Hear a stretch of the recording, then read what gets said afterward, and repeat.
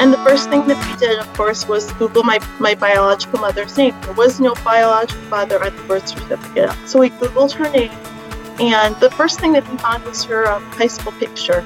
And in the face, like I have her nose, I have her eye. In the face, we look almost exactly alike.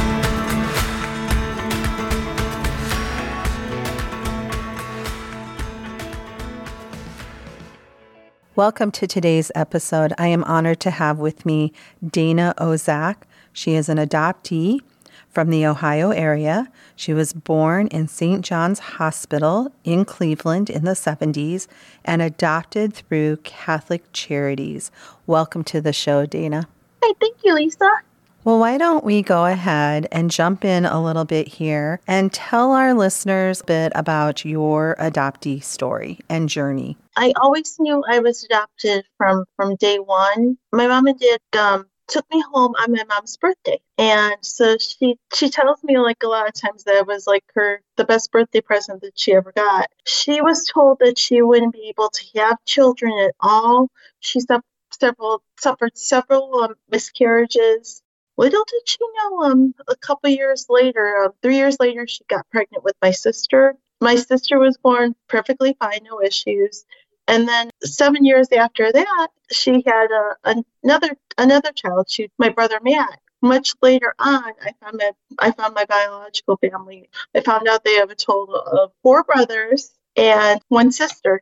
Well, I find your front end of your story very interesting because we have a lot of parallel in our journeys. We're about a year apart in age. And we have the similarity of infertility, and someone adopts and then they learn later they can have a child and then it'll never happen again. And then a few years later, it happens again. So we have that in common. And I remember when we were prepping for this episode, it was just like one of the key things I thought, well, that binds us a little bit because it's nice to have commonality and someone that understands that journey or that portion of the journey anyway. Well, how about you tell us a little bit about, as you were growing up, how you approached life as an adoptee under the premise that you've known for as long as you can remember? Since my parents never ever kept it a secret from me, I didn't believe this should be kept like a secret from the rest of the world. So it's like, just about everybody they talked to knew that I was an adoptee. And I do remember one time when I was in grade school, I went to Catholic grade school. I was bullied by one of the boys in my class who told me that no, there's no way that you're adopted. You look too much like your mom and dad, like your sister and your brother. There's no way. And he actually wanted to see proof that I was adopted. And I told that to my mom. I was just like devastated because I don't know, maybe I thought that I was like a little bit proud of the fact that I was adopted. And over here, like, you wanted to see proof that I was adopted. Why should I show that to him, And my mom's over here, like, you know what? Just ask him for proof that he was born, So I was never ashamed of it or afraid of it and everything. I thought that was cool, and I was never treated like different from the rest of my family. I was treated equally. My mom and dad were more overprotective of me versus my brother or sister. And I've talked this over with like several family members. I was like the oldest girl, so I couldn't get away with as much as my brother and my sister could. My sister got away with like a lot more than I did. And then my brother, my parents would have let him get away with murder and everything, Yeah, it's interesting how that works. Birth order, and then you put on the layer of adoption. It is a really unique dynamic. And I have often wondered if those are the family members where you should be talking about or studying the nurture versus nature aspect of it. Yeah, because, I just think back to my own childhood, and we were raised by the same people. For the most part, we were raised with the same rules. I would agree with you, in the construction of birth order, I didn't get away with a whole lot. But I always attributed that to being the oldest, not necessarily being the oldest, only girl and adopted. Yeah, very interesting. Well, as you were going through just kind of normal childhood in the context of the definition of as normal as possible, not getting too deep into that, tell us a little bit about how you felt in terms of your biological family, and did you want to find them? And when that decision came forth, how did you approach it? I know I was always curious, but I didn't know how to go about doing it at all. When I was part of like a group of where they blocked off like the birth certificates, and my mom and dad got an amended birth certificate with their name on it. I didn't even know how to go about like looking. I didn't know what steps do I take, where do I go, and I didn't really get like super curious about it until I got pregnant, and I wanted to know for the sake of like for the sake of my kiddo and everything. What do I have in my health history? What I needed to know more then. I want to say like 7 or 8 years ago, the state of Ohio finally opened up the original birth certificates to the children born in the 1970s. And when I saw that, I read that online, and I'm over here like, I need to do this. I need to know. And the first person that I called was my mom and dad. And I'm over here like, I don't want to do this without your okay, but I feel like I need to, like I have to know. And my mom is over here like, Dana, I always knew that this day would come. And she goes, if you want to do this, I'm 100% behind you. If I were in your shoes, I would want to know too. So we paid like $10, like registered letter in the mail and everything, sent away for it. 3 weeks later, I got my original birth certificate with my birth mom's name on it. My husband opened the mail that day. He was all excited for me and everything. We opened it up together. And the first thing that we did, of course, was Google my biological mother's name. There was no biological father on the birth certificate. So we Googled her name, and the first thing that we found was her high school picture. And in the face, like I have her nose, I have her eyes.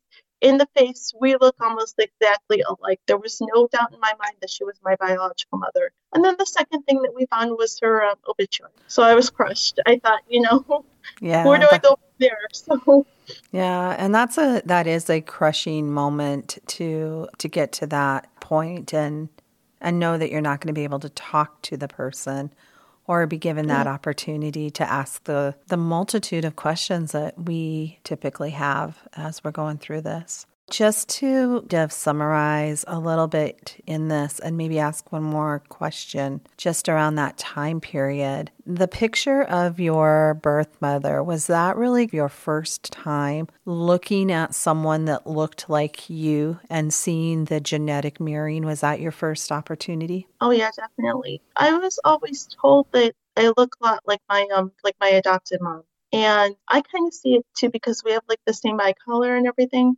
But then when I saw the picture, it's just like, oh my God, it was a shock and a surprise and just like all those emotions. It was just like looking in the mirror.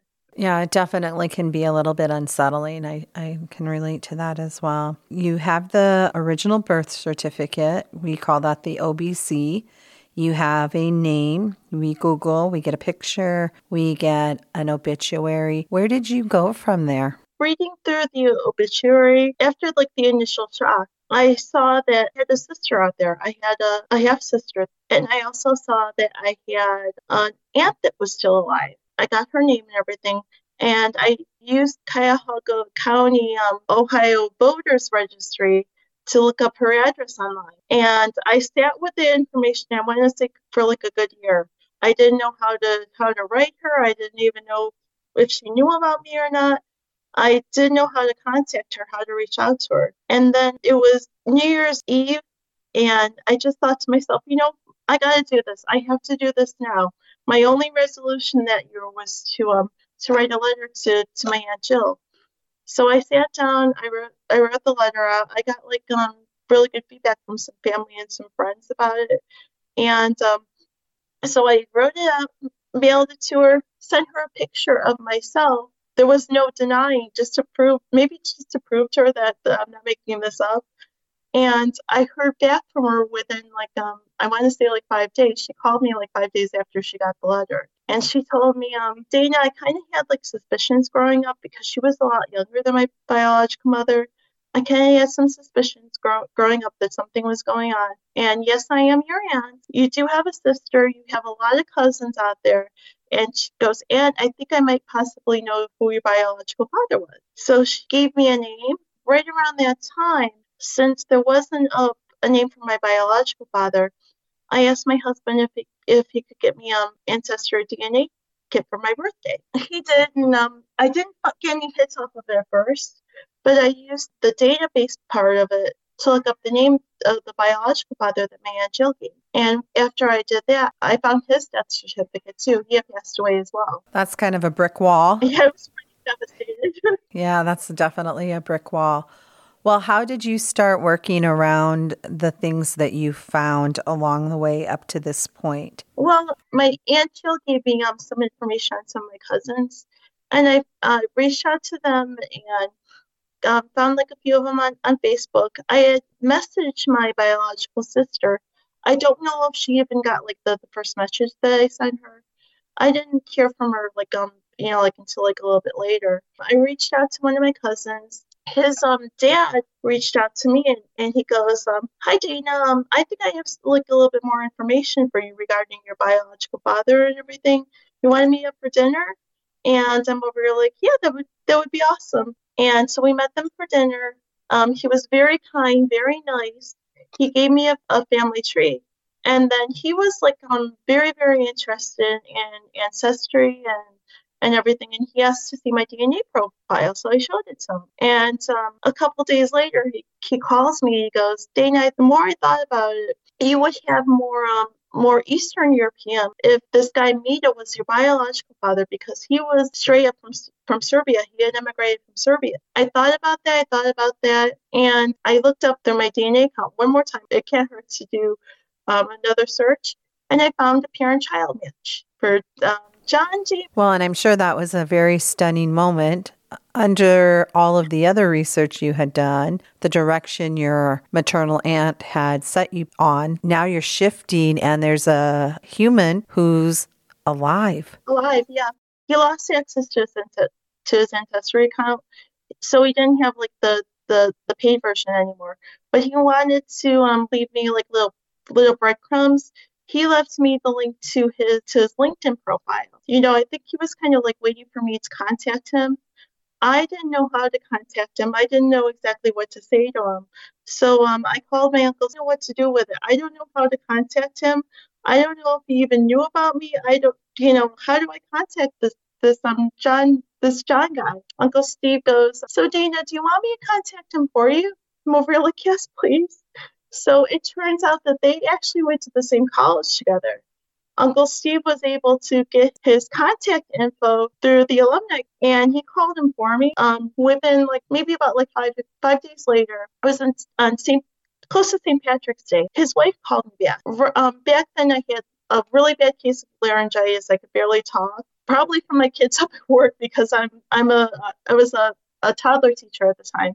And she goes, "Dana, I don't want you to talk. I just want you to listen because I know that you're not, your voice isn't up to it." She said, "Uncle Steve talked to your biological father. He's always known about you, or at least had like some hints about you. He does want to reach out to you and call you, but he has a lot of family members that he wants to tell first. You have four half brothers through him. My biological father called me like right on St. Patrick's Day. We talked for like a good like hour or two. He told me that when my biological mother was pregnant with me, he met her for lunch because he was getting ready to move away. And so he met up with her. He knows that she was pregnant, and she told him, "Oh, don't worry about this. It's not yours." She also told him that right there and then she just had decided that she was going to give me up for adoption. She brushed him off. He went off, moved away, got married, had my four half brothers and everything. But like in the back of his mind, he always wondered. And he didn't know for sure until he got that DNA test. It turns out that both him and his wife got DNA tests for Christmas. I got mine for my birthday. So that's why it didn't show up right away. That's why we had to wait and everything. And then little by little, I started getting hold of like my other family members of my brothers. They were wonderful. They were welcoming. My youngest half brother Jason, who I just recently lost. He just recently passed away. He told me right off the bat, Dana, I always wanted a sister. He said growing up in a house with with four brothers, all I ever wanted was a sister. And I told him, Jason, you have me forever now. I'm not going anywhere. And my brothers were very welcoming. I met a cousin who's a truck driver who travels all over the place and everything. She was very welcoming. Well, I think we're going to touch on a couple different things from that portion of your story. The first is you making connection to your now for sure biological father, learning that you actually come from a fairly sizable family that are accustomed to all their cousins and their aunts and their uncles. But for adoptees, we have a tendency to be a little overwhelmed by the number of people. Yeah. You have some sadness in your story. You touched on it a little bit.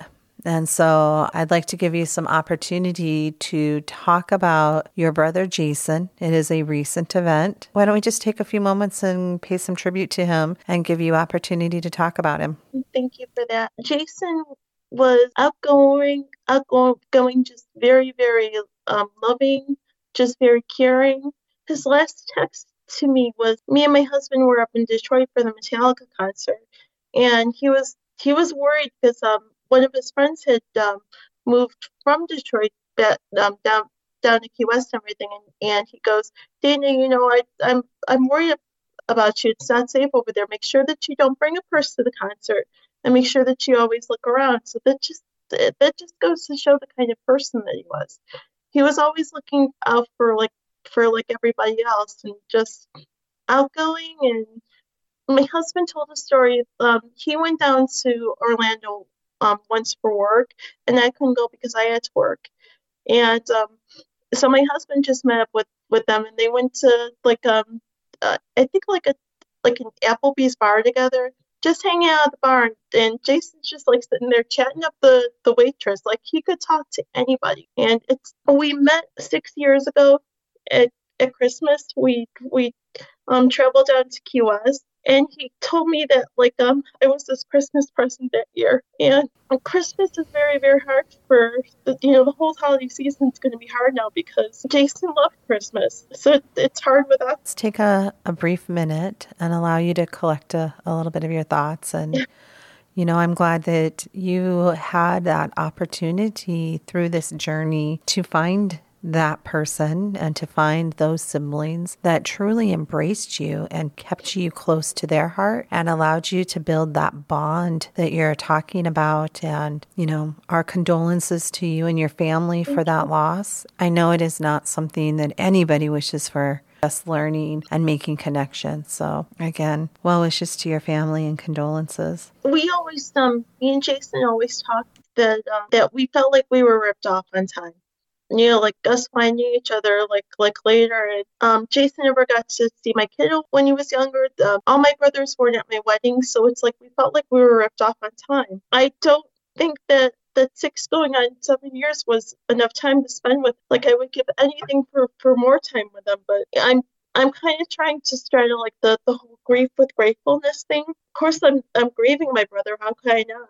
But I'm grateful for the time that we did get together. When I look back and I see all the stuff that we did together, everything from he really wanted to see the Christmas Story House when he came up here for Cleveland. So we flew to the Christmas Story House together. When we were down in Key West, we went to go see their Hemingway house together. All the things that we did together, all those wonderful memories. That's what I hold close to my heart for always.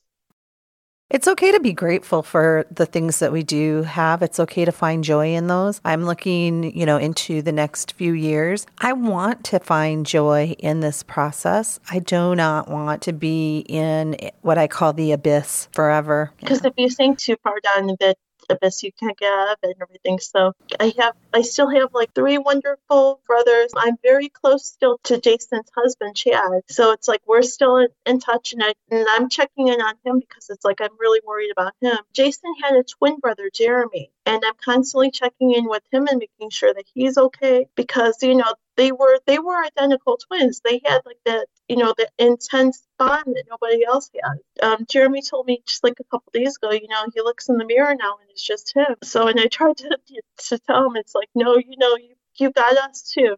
You got all your siblings who love you and everything. I know that it's not the same as having Jason with you, but you do have support and you do have family. As you move forward and continue to grow in those relationships, can you talk about some of the changes, how you view yourself or how you view your identity? Biggest change is I kind of like learned that like maybe I'm like a little bit of both the nurture and the nature, because I did find out that my biological grandmother was a school teacher for many years. She was a substitute teacher, and I'm a preschool teacher. I did also meet up with my sister, and when I finally did meet up with my half sister, we sat there and we had like a good discussion on Tim Burton movies and everything, because she got like the whole spooky side to me and everything. So it's like I found out that it's not necessarily one or the other. It's both. I'm the person that I am, and I have all this love in my heart because of how I was raised from my genetics background. So let's talk about what is on your horizon. You have been working on a memoir. I have. So tell us just a little bit about that activity, where you are headed with that. I am working on a memoir called A Girl and Her Four Families, because I don't believe I'm just like the sum of one family. I believe that like I'm a sum of like all these wonderful families who made me who I am. So I'm including like a little bit of info about the family that me and my husband created together, the family that I married into, my adoptive family, my maternal family, and my paternal family. I believe that all that is the sum of who I am. Give me a little bit about your why. Why did you want to write a book? What is it that you want it to do for not only maybe yourself, but others? Basically, I wanted to write a book because I know that there's a lot of adoptees out there who might want to know, but they're afraid. They have that fear of the whole fear of rejection. What if my biological family rejects me? And I was very lucky and blessed on that, because it's like I didn't see any of that.